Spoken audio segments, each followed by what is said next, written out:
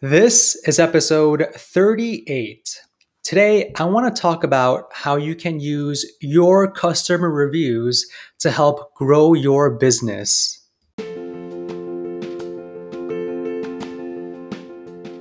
Welcome to the Calm Marketer Podcast. My name is Kenneth Fong, a digital marketer on a mission to help businesses thrive. I'll bring you on my marketing journey where you'll get to learn from my experiences as an INFP navigating an extroverted world and get actionable marketing tips for your business. Thanks for spending some time with me today. Now let's begin. After working with tons and tons of local businesses, I realized that for the most part, most local businesses, they have a handful of reviews on their Google My Business profile and on their Yelp profile. What I've noticed is that they don't really actively go out and ask people to leave a review or a testimonial on their directory pages. And this is a huge mistake because if you are a business that serves hundreds of people, dozens of people a day, you want to make sure that a percentage of your customers or your patients are leaving you reviews. Now, there are a lot of ways you can ask for reviews. Of course, the organic way where, you don't ask them, they just willingly give you a review. That's great. But if you really want to play full out and really showcase your service to the public and let people know that you are a top business in the area, you need to actively reach out and ask for reviews. So, a couple of ways you can ask for reviews is to set up an email sequence that sends out after they visit you. Say, for example, you are a dentist. What you can do is email them after they are done with their appointment. And you can do a few things here in this email. You can ask them to click on either the Google My Business link or the Yelp link to leave a review. That way, they could easily just tap on a link and go to your listing and leave a review that way. Or you could use some review generation software that will kind of ask people and siphon off people who might not be necessarily um, might not be the ones that would leave positive reviews. Maybe they might have an issue with your service or there might be something wrong. So you don't want people to leave bad reviews. So with these review services, I can leave a few in the description. You can email them a question and ask them if they are satisfied or not satisfied.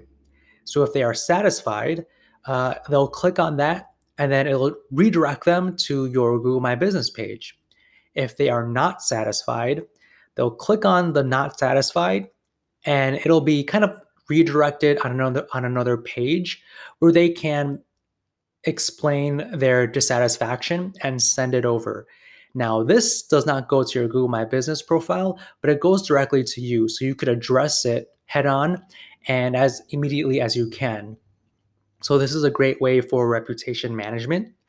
And you also want to make sure that you encourage people to leave reviews using their phone while they are at your store or at your office.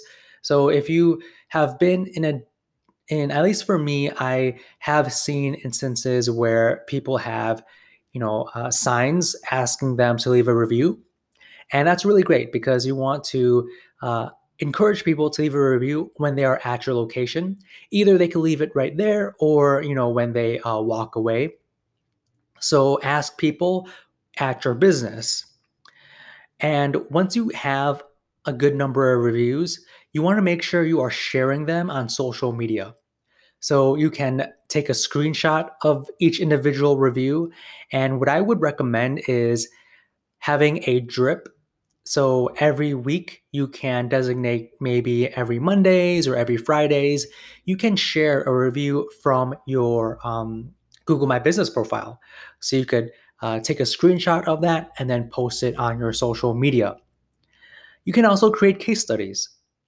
So if you are a dentist, you can create a mini blog article explaining what the case was and how the patient came to you with an issue and how you helped fix and resolve their issue, and share video and share images.